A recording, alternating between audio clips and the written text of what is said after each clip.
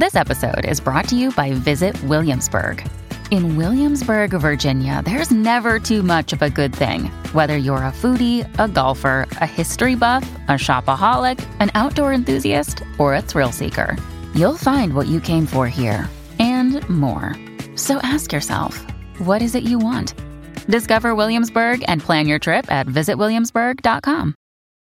When you need mealtime inspiration, it's worth shopping Kroger, where you'll find over 30,000 mouth-watering choices that excite your inner foodie. And no matter what tasty choice you make, you'll enjoy our everyday low prices, plus extra ways to save, like digital coupons worth over $600 each week. You can also save up to $1 off per gallon at the pump with fuel points. More savings and more inspiring flavors make shopping Kroger worth it every time. Kroger, fresh for everyone. Fuel restrictions apply. Forever Dog. Rose and Jamie are two best friends, and they love Sex and the City. And they couldn't help but wonder, do you love it too? Carrie, Miranda, Samantha, Charlotte, Cosmos, Spreadsheets, so many dudes. Every single dude. All the dudes. And we couldn't help but wonder. With Jamie Lee and Rose Cerno. I'm Jamie Lee. And I'm Rose Cerno. And this is Couldn't Help But Wonder. A podcast where we talk about sex and the city and how it relates to us. Hello, Jamie Lee. Hello, Rose Cerno and Skylar Hanrath. Hello. Jamie, who the heck were you this week, by the way? Oh, God. Well, I'm still feeling quite festive. I went to a Thanksgiving backyard romp at Whitney Cummings' house, and it was really beautiful. So yeah, I guess still a Charlotte, still a little bit of a Charlotte, just loving the holidays. Yeah, what is a really Thanksgiving romp like? Will you paint a picture of a beautiful romp? Yeah, I mean, it was just honestly like Whitney and her assistant Benton, who's also a very funny stand-up comedian. They like did the tables. They had like two tables put together and they covered them, and like they had just there. I thought they had someone do it professionally. I thought that they had someone decorate it professionally, but they did everything. They put out like they like drizzled lavender pieces all over the table, so it just like smelled of lavender. And then they also did there was just a bunch of candles, and they did they had these like tiny little almost like vintage looking like magic mushroom like little statues. Beautiful. And they put those out. Yeah, and it was I was talking to Benton about it, and he was like, yeah, basically like every nice table you've ever seen just has a bunch of shit on it. Wow. And it's kind of true. Yeah, because I was like, oh my God, this is incredible. Insider. Yeah, seriously. I was like, I guess if you do break it down, like each place setting, it really is just like they have a pumpkin, they have a little pumpkin, they have a big pumpkin, they have some lavender. Like it's kind of like just like a mishmash. Pile of old hair. Yeah, yeah. But like it is kind of incredible because I mean, I've talked about this on the show before. I feel like I love clothes. I love like makeup and like aesthetic. But when it comes to anything like interior decorating, I get really overwhelmed because like the choices are just so permanent. And like, I kind of feel like hosting somehow ties to that because it's like dressing a table, you know, I just get very overwhelmed, but it made me like very inspired to want to be a better host. I think a beautiful tablescape and like beautiful silverware and everything done just so is extremely impressive. Yeah, they had plastic silverware, but it was clear with gold sparkles in it. And I was like, what a cool touch. Like everything was just so thoughtful. It was funny. I was wearing my just like whatever blue medical mask, and Whitney was like, your mask is depressing me. Put this on. And she was handing out like Thanksgiving fabric masks with like turkeys on them and leaves, and and I was like, oh my God, it was just so thoughtful. Like all the details were just really amazing. Was it a Thanksgiving dinner at lunch kind of? It was like a late lunch, but like turkey, gravy, the whole deal. Yeah, lots of like cool like gluten-free options, vegan, non-vegan. It was all there. Yeah. How delish. It was really fun. Yeah, it was really fun. I was outdoors and all the things, and people were wearing masks, and So it felt very safe, but also she's very big into like everyone has to have had a recent COVID test to even come over. Like she's really good about checking on that stuff. So you always feel very safe, even if you are inside with someone. It's not that feeling of like panic. Sounds like a fabulous it sounds very Sex in the City. It was very Sex in the City. It really was. And also 6 Degrees of Sex in the City. Whitney worked on Two Broke Girls, which was a Michael Patrick King show. Oh. And yeah, so it's all connected. Not I worked love on. it. She helped create it. So yeah. She worked on the show that she sold. Worked on it. She was a PA. Yeah. No, she is like the reason that show happened. That's so exciting, James. What a fun little festive. Yeah. It was sexy fun. It was thing. really festive. Yeah. So that was good. Who were you this week? I was a 100% Carrie because 'tis the season for like online shopping to like really get out of control for me. Oh God, tell me about it. There's something about it's also because the weather. It's like we're starting to hunker down more. Yeah, I'm yes. like such a sucker for every single Instagram ad, like every single thing. So What are the bought, ones that speak to you? What are the ones that you kind of like what's overpriced, targeted like at you? loungewear, Yep, hip looking, same. like well tailored. Also, this shirt I'm going to give to my mom because it's a little too big for me, but I really like the stripe. I've been buying a bunch of t-shirts and like trying to buy like stylish t-shirts and long sleeve shirts because it's like what I'm wearing all the time. But this is maybe boring and obvious, but I'm not used to online shopping. Before COVID, I got all of my clothes by going into places and trying them on. And something that I have learned through online shopping is that every single brand is wildly different sizes. I've been a medium for like 5 years. And now all of a sudden in certain brands, it's like giant on me. I'm like, first of all, thank you for making me a small. But second of all, it's just brand to brand. So you end up buying these clothes. You have to take them back. It's a whole fucking thing. I always buy 2 sizes. Yeah, I guess you have to. And then I think you have to. It's worth it. It's better than being like, this doesn't fit. Send it back. Wait for the new size. Like that stuff is torture. You just have to buy and know that you're going to return one of them. But I do have to say, like, I don't have any like real addictions. So getting a package and opening it and trying on something great is like really fun. Yeah, that's a good, if we're gonna get addicted to something, there are worse things. Also, I getting support your addicted to a habit. well-tailored shirt that looks great. Yeah. So shoot me up with it. Yeah, I really snort it right up. Snort it onto my body. Yeah. But I will say I get a lot of, and I wonder, I'm just curious if you have this targeted at you as well. I get a lot of like sweatshirts with like funky phrases. No, I don't actually. And I'm like, I haven't bought that. So I'm curious why Instagram thinks that's like, I love sweatshirts. Don't get me wrong. It's probably my favorite item. And somehow the algorithm does know that about me, but I think they lose me at the funky phrases. No, I don't like anything with a phrase on it. It has to be like, I don't know. It would take a lot for me to be like, I don't know. I don't need. Yeah, it would have to be clothes. like the world's best Twitter joke of all time. Or it something. would have to be like something that really means something to me. But I don't. Or it's just like I don't want really to wear a fucked sweatshirt up. with fucking like hope written across it in like a glittery cursive. No, thank you.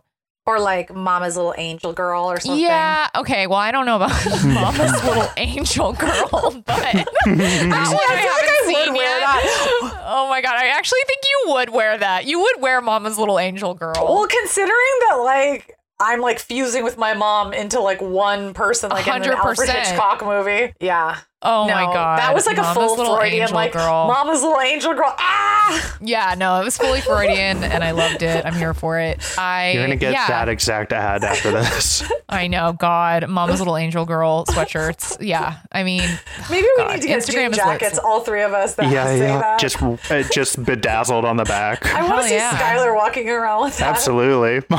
Just in Los Feliz, Mama's Little Angel. I think you'd get attention God. from people that you're not necessarily open to. I think I'd get, no matter what, it would be interesting attention. Yes, it would be. hilarious. Yeah, I don't know. I feel like sometimes Instagram really sees me and then other times I'm like, oh, God, like you just don't, I feel you like don't know it me at sees all. so well. I'm It's like, are we breaking up? Yeah, I haven't been targeted for that many terrible things. I've been targeted for a lot of like really high-end designers that I could never afford. And I'm like, I'm impressed that you think that this is me.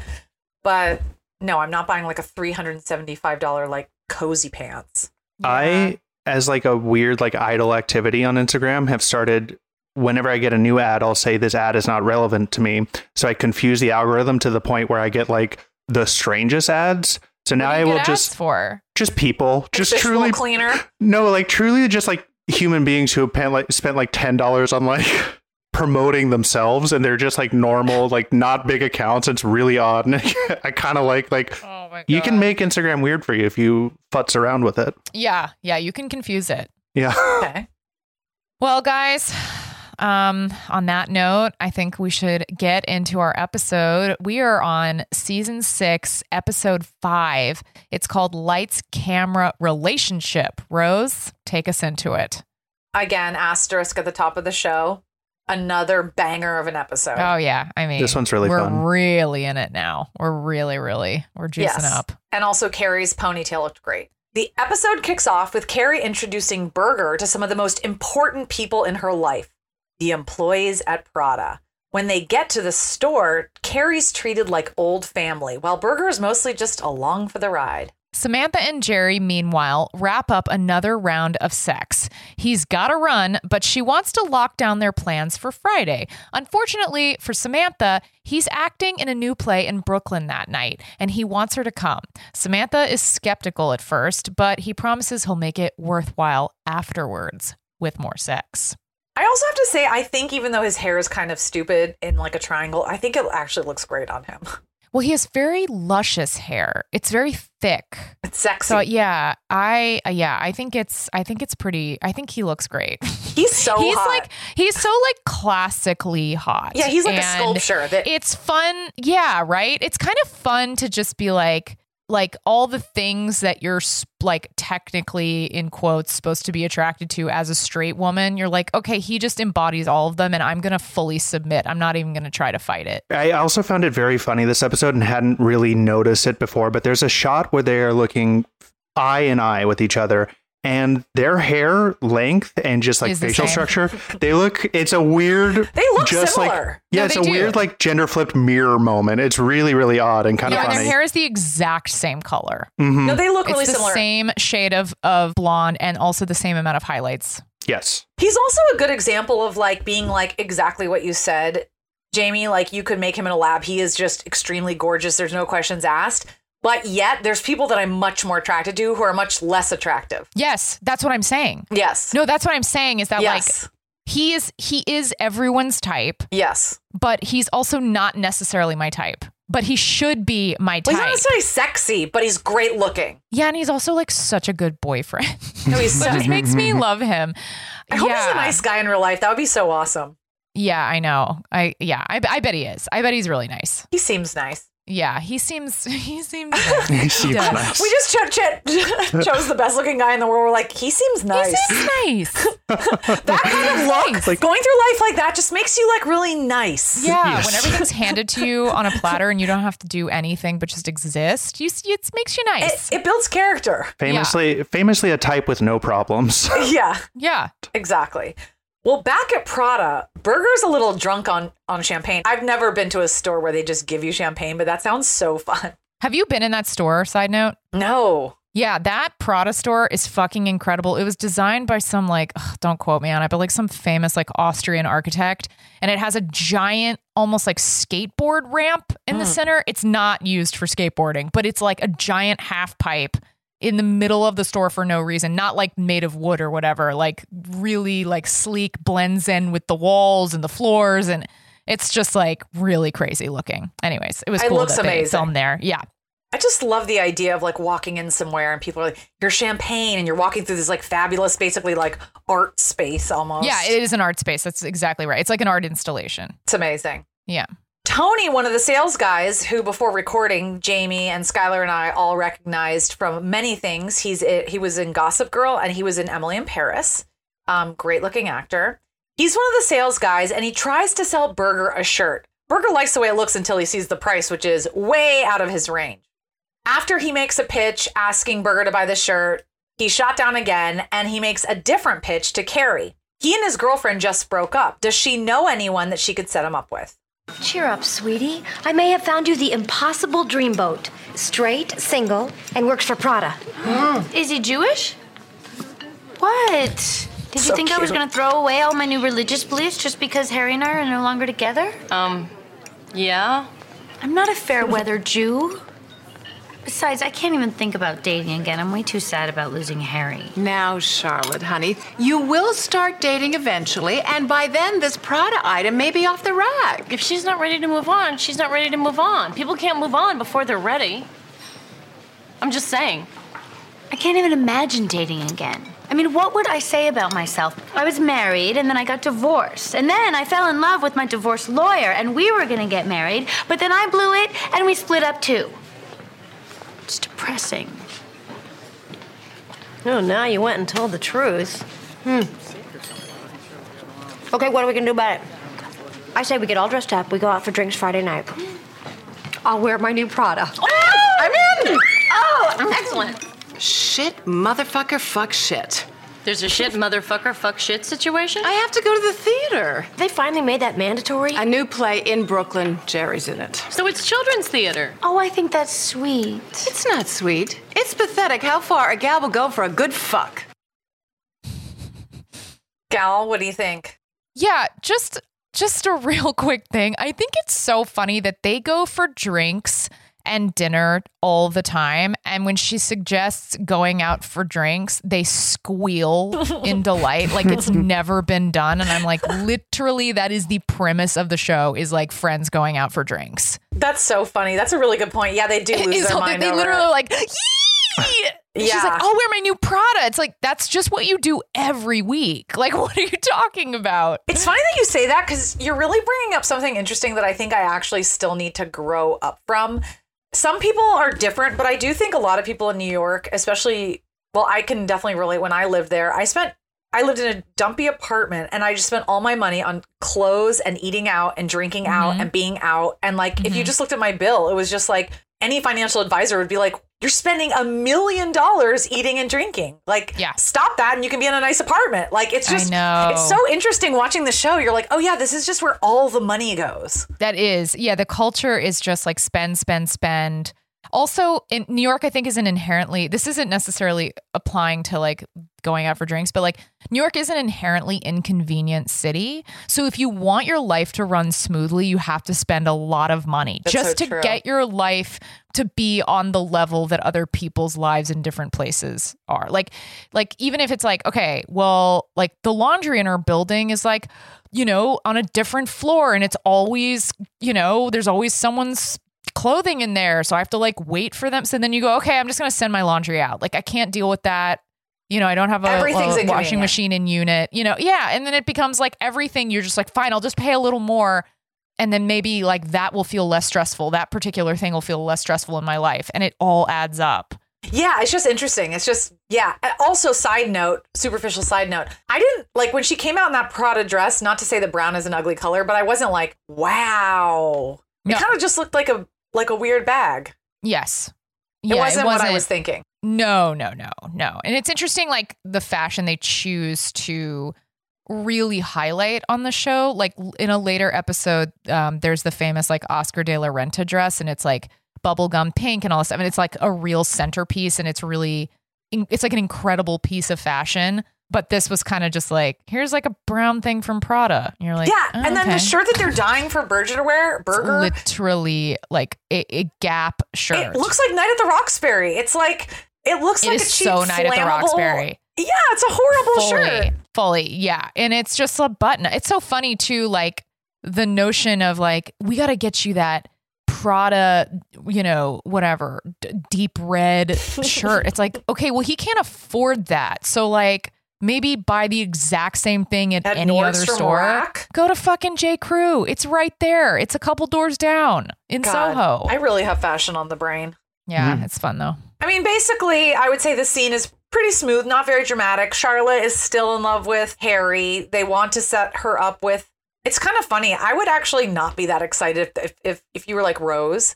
I met a guy. I really want you to date him. He works at Prada. He's a sales boy at I'd be like, Gucci. I'd be like, okay. Like, no. what is his passion though? Like, what does he plan on doing? Like, he just like waxes his eyebrows and is going to like criticize me for like gaining a pound or something. Like, exactly. no. It's not. That's a really good point. Yeah, I wouldn't be psyched. I'd be like, yeah, I would just feel like they have a like too discerning of an eye if they work in fashion. Yeah, I mean, I think it's like maybe sexy and exciting if you yourself are like, a fashion artist and you're like, I really want to be with Absolutely. another, but like and you can connect over it. Totally. But it's not like as a typical woman, it's not like every woman is like, if only I could meet a guy who like worked at like, you know. Yeah. Tiny. I mean, they definitely did it for the joke. It's like, you'll get free Prada. Like it is like a funny idea to be like, yeah, you should date the guy who works at Prada. You can get a discount, you know, but like, okay, I have actually dating the guy at Prada, like, I don't know. Okay, well, this is a very tangential story, but it kind of has to do with that. I got a massage. My very first massage was from this masseuse who then asked me out after the massage. Whoa. And I was like 19 and he was like 41 or something. Okay. But I was like, the massage was amazing. So I was like, yes, let's hang out. And then we hung out and he was like a complete freak. This is in Santa Cruz. He had done so many drugs, he could like barely close his eyes. And like just like so much acid, so many mushrooms, so psychedelic. Like we went out to dinner and I remember he just ordered liquids because he like didn't eat food or something. What? And then I suffered through the whole day. I wasn't even attracted to him. He seemed like a weird like wizard from the forest, but I was like, I'm going to get him home just for another like full body massage. But then I got him home and he just wanted to make out. And I was like, oh, I'm tired. Bye. You're like, that's not your special skill. Massages are. Exactly. So what I'm trying to say about the Prada thing is you can go through a whole rigmarole trying to get the thing and you're not even going to get it anyway. Yes. Great point. Thanks. And yeah, I feel like Prada guy, who knows? Like he, you know, he may not be able to get you the discount you think that you could get. Yeah, it might be like 2%. Move on. Right. Okay. And he might have a limit every month and all the things. So There's so many headaches with this guy. yeah, That's too much. It's challenging. Okay, so later at home, Miranda waits for Steve and Brady to get back from the park. Steve snagged her a cupcake, and Miranda is so happy about it. She invites him to stick around to watch the Knicks game. Plus, she catches a glimpse of his abs when he mentions how all the cupcakes are giving him a gut. They look pretty good to her. The game goes long, so Steve ends up crashing on the couch where Miranda longingly checks in on him in the night.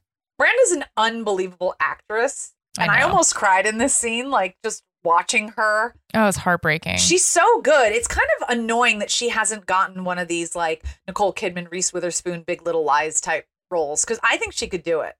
I don't know if she's acting as much right now, though. She pops up and stuff. Like she was in a few episodes of Hannibal. Like she's mostly in kind of like small supporting stuff. Oh, which interesting. I agree, though. I think that she's such a strong actress. Such a good point. She totally has the chops. Plus, she's like in the HBO family. They should put her on another HBO show. I think she's great. The only acting thing that she did that was a little weird in that scene, I don't know if you guys remembered, but I watched it today, so it's very fresh in my head, is when she leaves the room, she like holds the wall until the last second. Yes, and that is like a very like deliberate acting choice. It feels like something that a comedian would make fun of in an audition tape. Oh, 100%. Like this is my impression of like someone longingly leaving the room. Yeah, totally. It's a very sort of heavy-handed scene. I did just want to say when they do the insert of Steve's abs, it's such a funny, like clearly they like found like some nice ab guy in New York to swing in. I don't think that. I mean, look, I think Dave Eigenberg. Is his face not in the frame? No, it's just it's fully just abs. Just an insert of abs. Okay. It's really, Do you really think funny. Steve signed a clause where he was like, "I will not take my shirt off"? Yeah, but wait, I don't know. I think Steve is jacked. No, and Steve also, has a sick bod, I Steve think. does a lot of naked scenes. He might we be see his butt a lot. I mean, I could be wrong, but it really is like it's just the abs. It might have been. Like, Yeah, they might have had an ab guy on set. You know what, Skylar? I don't think that the insert was because it wasn't Steve. I think it's like that's kind of the style of comedy of Michael Patrick King. I think that he thinks that's very fun. It's very like wah wah wee wah. Yeah. Like, it's close up, like yoy yoy yoy. This is also an MPK written episode, so that totally makes sense. It's MPK. Yeah. Listen, okay. This is a very we cracked it. It's MPK. This is Steve. This is like a super pro Steve group of people here. So we're just going to go with it being Steve. And I mean, he's in a lot of sex scenes with Miranda and stuff, and he looks pretty body ripped. looks great. I'm not skeptical that the man has a washboard. I just think it that felt like they had stunt abs. That yeah. I think it's just an MPK style choice. Yeah. Okay. Also, Steve is hot. Yeah, Steve's hot. I'm like defending Steve against no one who's against him. We're all I'm like fighting for him, even though you guys are in complete agreement.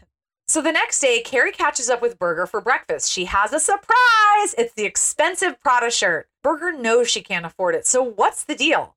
Well, her publishers managed to sell her book in France. So she just came into a bunch of money. Afterwards, Carrie catches up with Miranda and Brady. Miranda mentions Steve slept over on the couch, but still, Carrie doesn't think that's a great idea, but they switch subjects when they run into Courtney, Carrie's publisher, played by, Amy Sedaris. Yes, of course.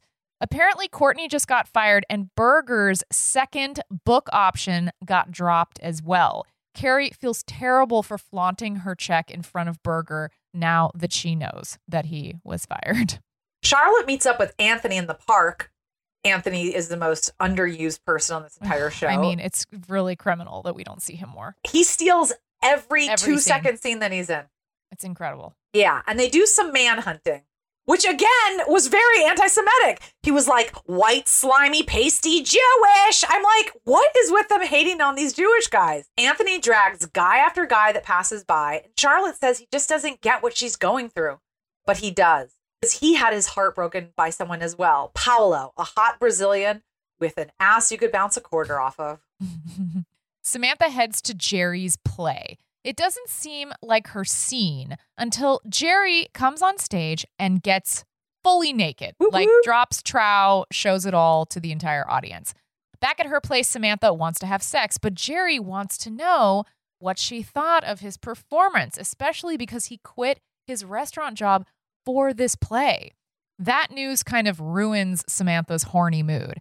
But if Jerry is serious about this acting thing, Samantha figures she should help him out because she's a publicist. She starts pitching new names and planning a big PR push for Jerry. Back at Berger's later, he and Carrie read in bed. The whole check thing is still hanging over Carrie's head, so she decides to bring it up to Berger that she knows that his book got dropped. He doesn't want to talk about it. And he's even more embarrassed that Miranda knows as well. He tells Carrie that she earned her advance and she should be proud. Don't worry about him. He tries not to be competitive about it. And Carrie talks about it with Samantha later. He grunted. End of discussion. I shouldn't have said anything. Look, when men are failing. Berger is not failing. Fine, when men are flailing. Okay, yes, there's a bit of a flail. They need strong women to charge in there and help. Like I did with Smith Jarrett. Who? Jerry. I changed his name. Oh. I'm helping him with his career. And Smith is the perfect name for the next big thing. Wow. Mm-hmm. Smith Jarrett, the next it boy, is so it that the Glitterati are migrating to Brooklyn to see him act. Are the Glitterati migrating to Brooklyn? Yes, you are. I got tickets for his all opening night. Invite everyone fabulous you know and dress up. I got a whole red carpet thing happening. Why are you doing all this? Well, he's 28 and making $30 a week. The poor guy was dying. I could help, so I did. And he isn't threatened by you offering to help? Oh, no, he's a whole different generation. Younger guys aren't threatened by strong women having power. Is it a whole generation or just him? Good question. I was just thinking that. I think this... What do you think of that notion? Do you think that's true? Younger guys aren't threatened? I think it's an excellent question. I want to go there, but I want to bring something up first that I was thinking of when we were listening. Mm-hmm. Is that, I mean, I'm just so in awe of this show, honestly. Like, I just, as a TV lover and watcher and writer, I just think it's so amazing. And this episode, particularly for me, feels so real in terms of, you know, I think a lot of creative people date other creative people. And there are a lot of times in a relationship where someone's up and someone's down, or there are relationships where somebody simply is more successful than the other. So I find this whole dynamic really relatable.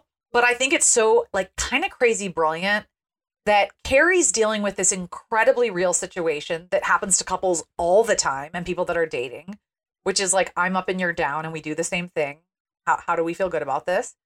And then meanwhile, Samantha is so effortlessly giving to somebody else who's so effortlessly taking it. And it's just one of those great examples of, like, it's so interesting when you're dating someone or in a couple and there's like a problem and then you see other people that are having the same issue and it's not a problem at all. And actually it's like thriving. It's such a smart way to be like, there is no one way to do relationships. You can be with somebody who's less successful than you, and it can be great and people can be happy to help each other, or you can be with one where it's like super tense. Like, yes. And yeah, I'm really glad you brought that up because it's just so well written that they're both sort of in similar situations and one it's working and the other it's not. I just think it's a cool way to show it so that the show doesn't say like, well, what we've learned from the show is that you can't really date someone less successful. It's like, depends on the guy. Yeah. Yeah.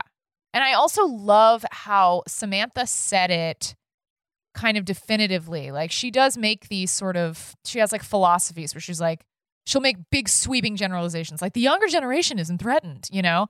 And I love that Carrie is like, I don't know if that's true or if that's just your situation. I definitely don't think it's a generational thing. I think it's extremely specific to the guy. I also think it's cultural. Like, I think there's some cultures that are more machismo than others where, like, I don't know. I grew up in LA, so I grew up with a lot of Middle Eastern male friends, a lot of Jewish friends and Persian friends. And I think in some cultures, I think men have a lot harder of a time letting a woman help them. It's also a cultural stereotype, but I think it's less about a generation, more about culture and then the individual. Yeah. Yeah, I think so. Yeah. Do younger guys seem more okay with being helped? I'm trying to think of like when. I could see them being less. I haven't really been in a position where I'm like helping a boyfriend like that necessarily, where I'm like really helping them with their like, I like not in the way Samantha is, where it's like, she's literally like giving him a career.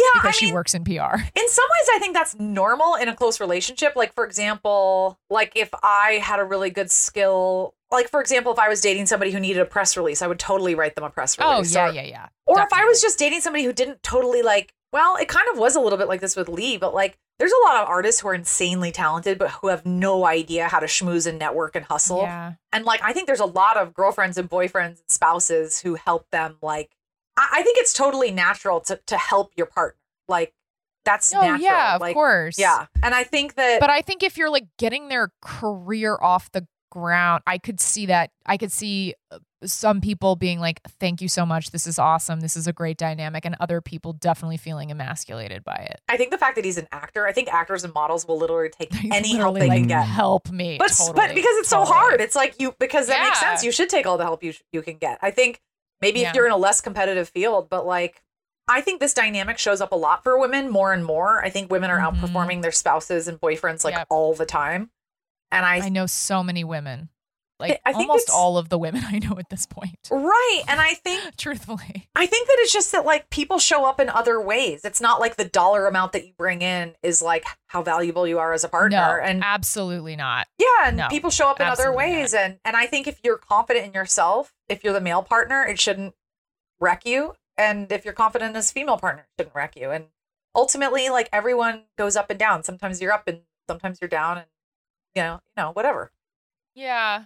And I think that's why it's frustrating with the Berger of it all, because I think his attitude is horrible. It's horrible, but it also could be, they could be such a power couple. Like, I understand it's tough because she really is succeeding at the thing he's not succeeding at. And I do think that's very hard to watch. Yes, it's probably painful. I don't think that's I think it's very painful.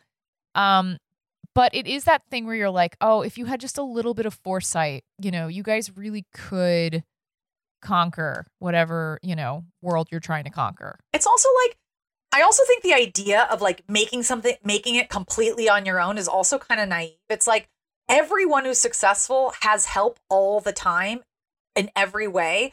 So the idea of like, no, you don't have to help. You don't have to like ask your editor. It's like, ask the editor. You still have to write it and they'll only pick it up if it's good. So I even think this idea of like, no, I just want to like come out of nowhere and nobody helps me is also like not real. Like publishing, television, like people help each other all the time. Like, yeah. And also like the helping, I think it's not like it's mutually exclusive. You can take help and also be fiercely independent and someone who does 98% of the work. It's like, not doing the work. It's opening the door. Yeah. And exactly. And when you're freelance, you know, that's just the name of the game. I just think everything is through friends and connections. And like, it's sort of a fantasy. And it's also putting crazy pressure on yourself. Like, no, I'm not going to have anyone help me or introduce me. I'm just going to like throw things into the abyss and hope it comes out. Totally. It's like, no, what?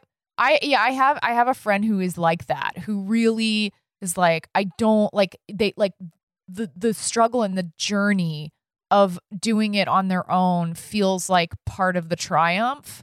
And I'm like, there's a part of me that's like, well, I think it's good in that you're learning how to really rely on yourself. And I definitely see myself in that a little bit. Like, I've always kind of been that way where I'm like, I'm just going to do the work and like see what happens.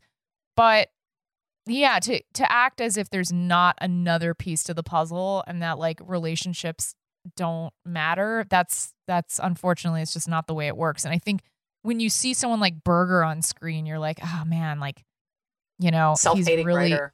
Yeah, and he's just like trying to act like he doesn't need to do certain things because it's just about the craft. And unfortunately, it is mostly about the craft. And like, yes, you can have that pay off maybe like in the long run somehow, maybe, but you're going to be so tortured if you don't acknowledge that like your industry, publishing, is an industry, and like there people is some having hustle coffee to it. and drinks.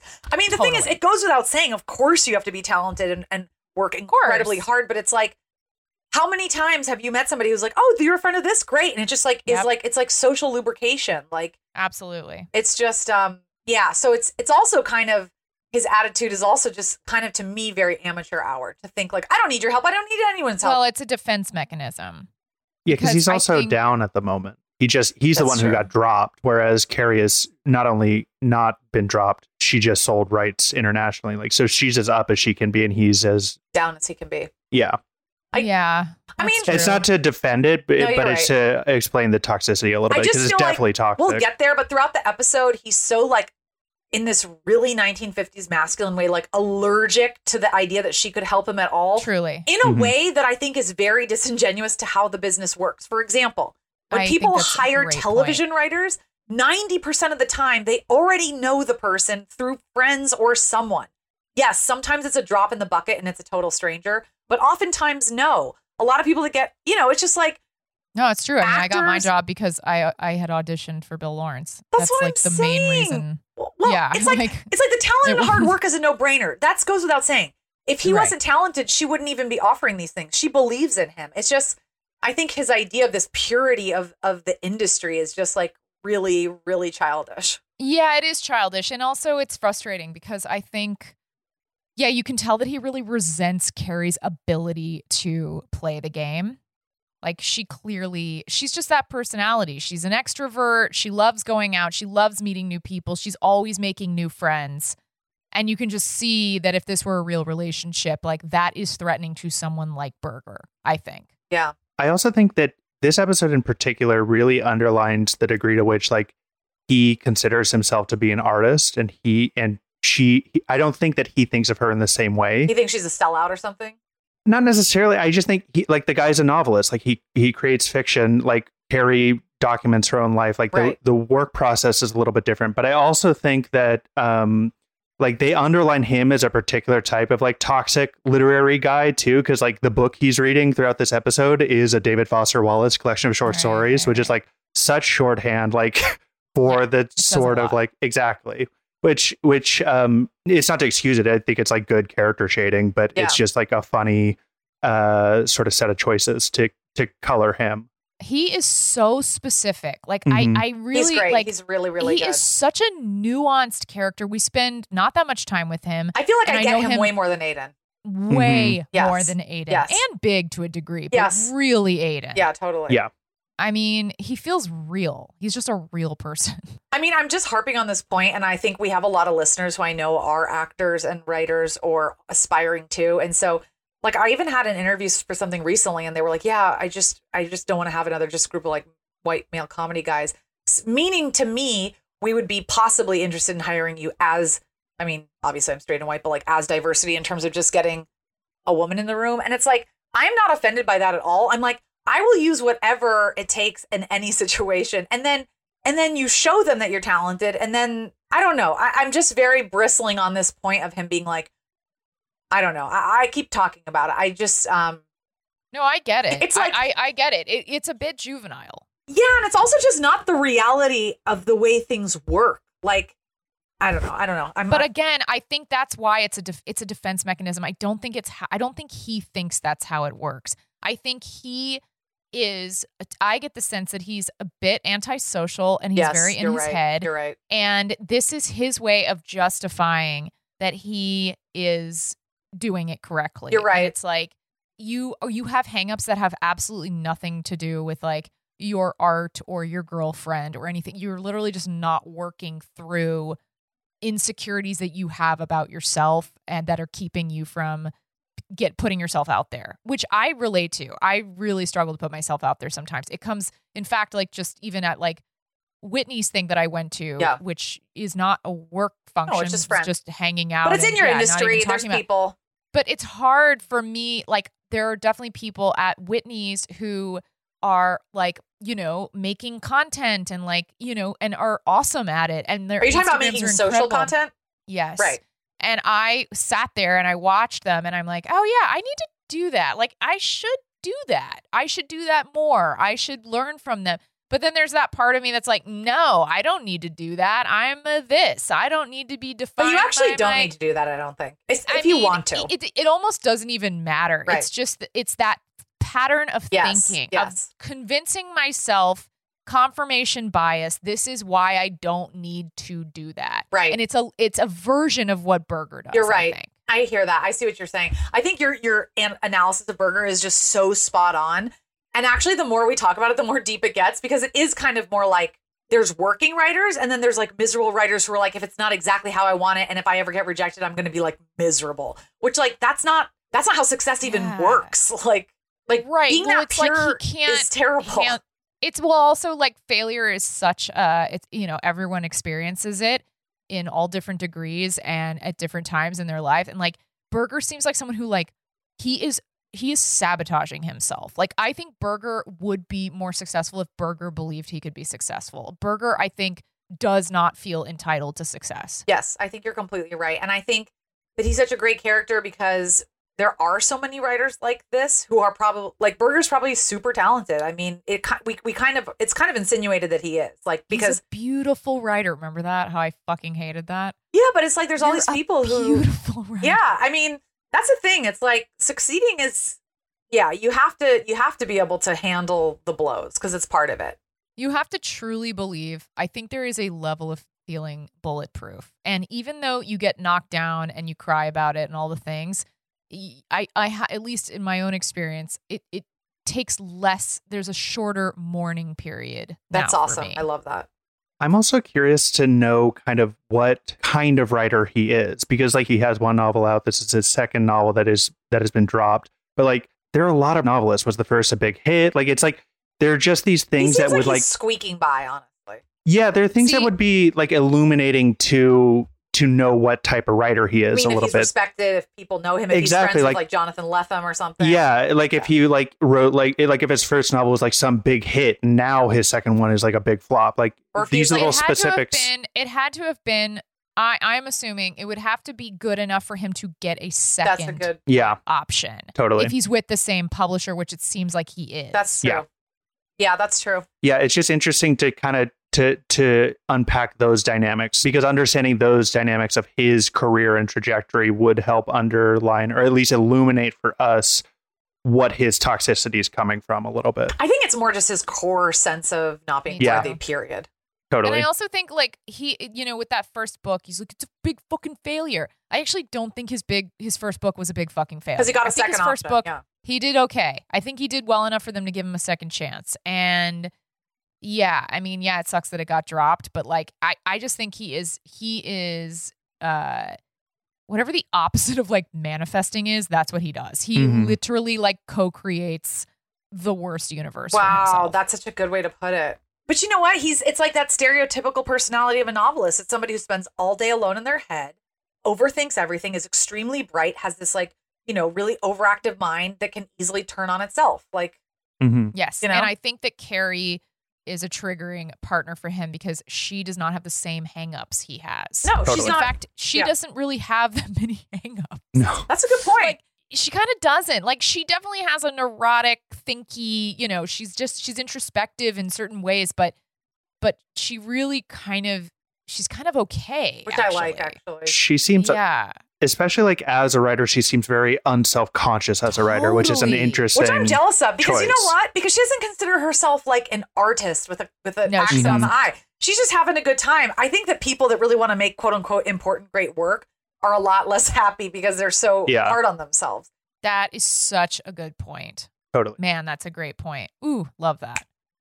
Okay, well, Miranda heads to Steve's, who is in the middle of making cupcakes. He is flailing too, so she steps in to help. Unfortunately, the cupcakes are not for the other parents at the playground. This time, they are for Debbie, Steve's girlfriend. This is a gut punch for Miranda, but she still helps until Steve has to run to work. Miranda says she will finish the cupcakes without him frosting the cupcakes, but she ends up calling Carrie and having a bit of a breakdown. She can't go to Jerry's play after all. That scene where she's like crying making them, my heart was just aching. Yeah. Carrie, however, still has to go to Brooklyn and see this terrible play. Unfortunately, Berger decided to break out his motorcycle to get them there. Carrie doesn't want to ride it at first because there's going to be a red carpet and photographers and she doesn't want to ruin her hair. But she agrees because she's trying to help her boyfriend get back on his feet. Also, she's wearing the most amazing purse that's just like has this long hair on it. That's just incredible. Yeah. When they, it's a little creepy. I loved it. It was like Little Cousin strange, It, the little purse. creepy. Yeah. No, it is. Oh my God, it is fully Cousin It, the purse. Yes. When they get to the play, however, they have a giant argument. Berger drove way too fast and it totally freaked Carrie out. Couldn't you feel my hands digging into you?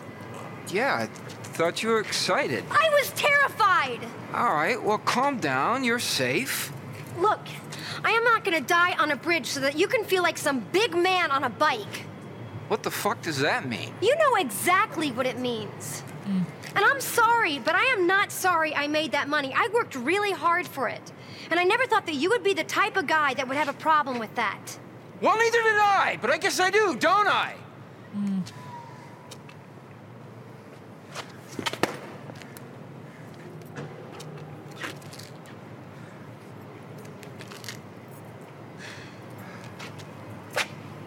I'm sorry about the bike. Are you gonna look at me?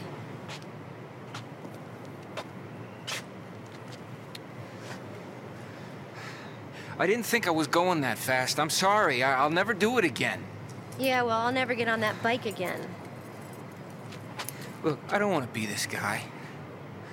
I don't want to be the guy that's threatened by your success. I swear to God, I will do anything. I'll do whatever it takes. I don't want to be this guy. I think you are magnificent. I do. You know what? This is such a masterful scene, such a masterful character, because there's so many things about Berger that could be cliche and tropey, like, oh, he's a tormented novelist. He's riding a motorcycle, all this stuff. But I don't know if it's that actor who's so great or if it was the directing or the writing, but like, it feels specific and individual. And when she's like, I'm not going to die on a bridge so that like, you, whatever, it's just him needing to like ride really fast on a motorcycle. I've been there with guys where it's like maybe not a motorcycle on a bridge, but I've been there where it's somebody's like drinking a lot or like flirting with another girl or just doing something just because they're so angry. Or driving like an asshole in a car. Yeah, I've so been there. It just feels so real. Yeah, of course. Yeah, no, I know what you mean. Yeah, you almost, when you say like Berger, the tortured novelist, it's like he's so much more than that. I actually think you could kind of give him any occupation. And I think it's more about the nuances of like what sets him off and why this relationship doesn't work. Like, yeah, he's temperamental. Yeah. And I also thought it was like kind of incredible how they wrote him to when she said, I didn't think you'd be the kind of guy that. Yeah. And then he goes, neither did I. It's like, oh, he's not even saying that's not true. No, like he's not even trying to be like, that's not it. You don't know. Like they could have gone that way with his toxicity. Like he could have been like gaslighting her and the audience would have been like, okay, we all know what's really bothering him. But I love that they wrote it that he's like, I don't want to be jealous. Like this feels bad. I don't want to be this guy. And you're like, it makes you love him. Yeah, totally. Because you're like, oh man, we know that feeling. And like that, the fact that he could admit it was the right kind of masculinity. Yes, I the agree. kind of masculinity you would want people to, it's like, yeah, at least he can talk about it. Like for the first time. I mean, it's not like he's been super open or anything. Yeah, I think it's a hard position to be in. I mean, it's a hard position to be in for the timing of you having this disappointment right when your girlfriend is just soaring. I mean, also the fact that he didn't even tell her just goes to show how fragile his ego is and how little he believes in himself, because that's important couple news. Like your life and what happens in your life is important to your partner to know. And the fact that he didn't even want Carrie to know that his book was dropped is like, it's almost a little concerning that like it's so important to him that she thinks he's successful as opposed to her knowing who he is, Such a good point. Yep. Totally. Yeah. I mean, you really feel for him, but also, yeah, I don't know that even if they weren't both in the same field, I don't know that Berger could handle any kind of success that she had. Yeah, I think you're absolutely right. I don't think he knows that about himself, but I think that is the feeling I get, that like it makes it way worse because they're both trying to be writers. And yeah, but I think that he would be put off no matter what. I think you're absolutely right. And I think you're saying something that is really resonating. I had an ex in my 20s who was an unhappy person and didn't like doing what he was doing. And at the time I was really enjoying what I was doing. And he was sort of mean-spirited about it. Mm-hmm. And it's kind of like, Berger's not a happy person, period. No, he's not at all. Doesn't like himself. He seems like he's like unmedicated depressive or something. Yes. Oh my God, he needs meds. Yeah, his self-esteem just seems really bad. And I think you're completely right. I also think I like to do this thing in my head when there's like fight scenes about like what would the conscious, thoughtful, healthy relationship version of these scenes be. Of course, I would never want to see them on TV because it would be bad television. No. This is much better. But I wonder if this really happened to me or someone, like what the better version of this is. And I almost feel like if I was Berger and this was happening to me, I almost wonder if you could just say to your partner, I'm in a really fragile ego place. I'm so happy for you. And I truly love what just happened. I'm going to be a bit of a freak for about a week. Please don't take any of it personally, but I'm kind of just going to be like a Grinch and then I'll get over it. Like, I just don't know like how you're supposed to get through this type of. Yeah. I mean, I also wonder if there are things that Carrie could do I mean, she didn't know. So I'm not telling her it's kind of shitty though. Yeah, it is shitty. And yeah, I mean, also though, when we see her comfort him in the earlier fight where she calls him a beautiful writer, that is, I still can't get over that. I think it's so disgusting that I wouldn't want to tell her either. I think that she is trying to help too much like a mama. Do you think? Yeah. Are you saying, Jamie, with that you think that Berger was put off by that too? That comment? Possibly. Okay, interesting. I don't think so in the writing, but if this were real. Yeah. Because I think if he were a real person on some level, he'd be like, beautiful writer. Yeah, because it sounds like a trivialization. Yeah. Sure. Yeah, it's like, well, the way she said it in her acting, it felt condescending, like a mom to a kid. You're a beautiful writer. Yeah. It also followed like truly. She, like, holds his face. I think. Yeah. Ugh. And it followed truly like a night of that. So it's like at a certain point, it's like it stops being compliments and it becomes like a defensive, let's fix things thing. In Carrie's defense, as somebody who's been with a lot of Bergers, it's so uncomfortable to be with like a silent, seething guy who's like, no, it's fine. I'm fine. Don't worry. It's fine. And it's like, that's really also impossible. No, don't touch me. Don't talk to me. Like, well, I think that is definitely like the bigger point to be made. 100%. I just feel like there probably is a way to just be like, let's talk about it. Yeah. Yeah. Let's talk about it instead of being like, yeah, compliment. Yes, that's a good point. I see what you're saying, Jamie. Instead of let's just talk about it. Yeah. I've had those moments. Yes. You want Carrie to be like, I've had those moments. It's the worst, and you're gonna be on the other side of it soon, and I know that because you're a fucking genius and your book's awesome. Yeah, and she could be like, I've been working at this for 20 years. You know, it's like, yes. I think also what you're saying is like totally like dead on, but I also think that's like far into relationship stuff. Like, I think they're still learning each other's sort of fight styles a little bit at this point, which is not to excuse it, but it's just like maybe to explain why it's these blow ups. You guys, can you imagine if like there was a pill that literally just made people say how they felt clearly and calmly without attacking? And we all had to take it. Yeah, we all had to just say, every person had to take it. yeah, hey, Carrie, this actually has nothing to do with you. My dad said I wasn't a good writer when I was 5, and so I'm actually just feeling really abandoned right now. But right, you know, just like, can you imagine if people literally just said how they felt? Yeah, it's a little like I read one, I mean, this was pre-internet comment a little bit, but like, it's like I read one really incisive comment about Hurricane Pandora and I can't get it out of my head. Yeah. Okay. All right. Well, after they make up, Berger has a big reveal. He takes off his jacket and shows that he has Carrie's Prada shirt underneath. They head into the play, but it quickly becomes another headache. The red carpet photographers do not know who Berger is, and they basically shoo him away from Carrie so they can take pictures of just Carrie. It's another tough beat for the guy, so he decides not to stick around. I mean, brava, writer's room, for having them just like go through this hard thing. They get through it. He's ready. And then boom, good writing. Yep. Punch him again. That's how it's done. After Berger leaves, Carrie finds Stanford. He's stuck with the bad seat, so Carrie invites him to sit with her. Inside, Carrie also introduces Charlotte to Tony, the new single Prada guy, and they hit it off. When the lights go down, Jerry comes on stage and drops his overalls yet again. I also have to say that the dialogue that he gives, he's like, the rain was hard, the rain was soft. God. It was such a joke, but then also somehow we're supposed to think he's a good actor at the end. I had some problems with that. It is goofy, but also you're kind of like, there's something about it, the wet though, where grass makes me think of you. It was such a lazy, it was like the laziest writing for like bad play, not even bad play. It's like a joke. Because he's supposed to be good. That's why I had a problem with it. It almost is like it's almost like they don't need the play to be bad. They need the play to just be in Brooklyn. That's fine. Just be in Brooklyn and be small. Yeah. I thought that I was fine if the dialogue was terrible, but then to have it be a revelation that he's like good and an actor, I was like, well, then give him like lines that make sense then. Yeah. Like, why don't we give him a monologue that's like fucking awesome? That's what I'm saying. Like, the rain, and then like he gets naked. Yeah, he's like, wait, what? The rain is hard. The rain is soft. I'm thinking of the wet grass. When the lights go down, Jerry comes on stage and drops his overalls yet again.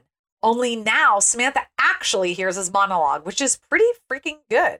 So good, in fact, that the episode closes with the whole crowd giving him a standing ovation. And this brings us to the question of the episode. As women's roles evolve and change, we assume that men's do as well. There are hundreds upon hundreds of articles written about the new man. But does this new man really exist? Perhaps he's just the old man, renamed and repackaged by some clever PR woman. Are the men of today less threatened by a woman's power, or are they just acting? God, that's a good question. I feel like they must be less threatened than previous generations simply because literally more women graduate from schools. Women, I mean, there's just more normalized. Yeah, I definitely think so. As far as it's not that thing of like graduate college and like bake pies while your husband goes to the office and like fucks his secretary. Like exactly. Things have changed. Yeah, I think so. And then as far as like getting help and stuff, and if that's emasculating, I think it's just like if you're in a secure relationship, people just go back and forth between taking care of each other, and like sometimes you're up and sometimes they're down, and then Emily Gordon gave me really great advice where she said, well, like when two people are in a like both in creative pursuits in a relationship, you have to take turns being the baby. Oh wow, that's great. Yeah, she's like, it depends on who's the baby. Like you have to take turns being the mommy and the baby. And I thought that was like just any relationship though, right? It's so true. I think about it all the time. Like who's going to be, because it's true. Also, who gets like, to be the star right now and who gets to be the support, you know? Yes, exactly. Back and forth. Yeah. Totally. Okay, so our final segment, I'm horny for. Sex and the City is obviously a very horny show, so we end each episode by sharing what we are currently horny for. Rose, what are you horny for right now? It's actually a horny thing. I got a new vibrator, believe it or not. Great. I know. A friend was bragging about hers, and I was like, let me try it. So I bought it. It's very affordable. It's from a brand called Maude, Maude, and it was only $45, and it's like really cool looking and comes in great designy packaging. You could literally put it on your table and nobody would know it's a vibrator. It looks like a piece of art.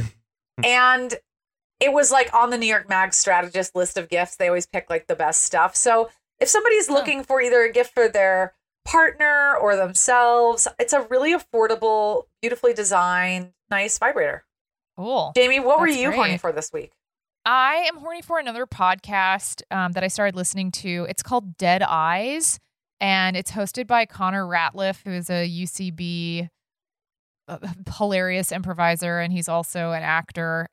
He basically, I'll tell you the premise. It's pretty genius. Ron Livingston was also in Band of Brothers. I just realized that, the guy who plays Burger. Anyways, he auditioned for Band of Brothers like years and years and years ago, and he got the part. And then Tom Hanks, who I guess was a producer on it, I don't know if he was in it or not, but he basically was like, I think that guy has dead eyes. Oh my God, that's so funny. And made Connor re-audition for him, for just Tom.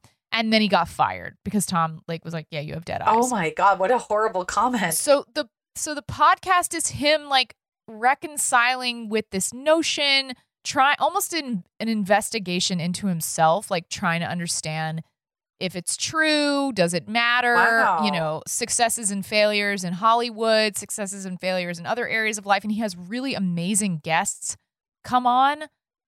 Amy Mann is his guest in the first episode, and then he has Ryan Johnson, who wrote Looper and a bunch of other things. And yeah, it's just a really interesting sort of like genre bending, part investigation, part self-help, part career advice kind of podcast. And yeah, it's very well produced. Oh, I can't wait to listen to it. Yeah, so check out Dead Eyes. It's fucking great. Fabulous. Okay. Okay. Well, that is our show, and thank you guys for listening. We love you. Ta-ta. Thanks for listening to Couldn't Help But Wonder. Follow us on Twitter and Instagram at CHBWPod, and follow my co-host Rose Cerno on Insta and Twitter at Rose Cerno. And please follow my co-host Jamie at Really Jamie Lee on Instagram and at The Jamie Lee on Twitter. And please rate, review, subscribe to our show on iTunes, Stitcher, or your favorite podcast app. If you're nasty, it helps us, it helps you, it helps everyone. You nasty. Bye. Bye. Forever Dog. This has been a Forever Dog production, executive produced by Joe Cilio, Alex Ramsey, and Brett Boehm. For more original podcasts, please visit foreverdogpodcast.com and subscribe to our shows on Apple Podcasts, Spotify, or wherever you get your podcasts. Keep up with the latest Forever Dog news by following us on Twitter and Instagram at Forever Dog Team and liking our page on Facebook.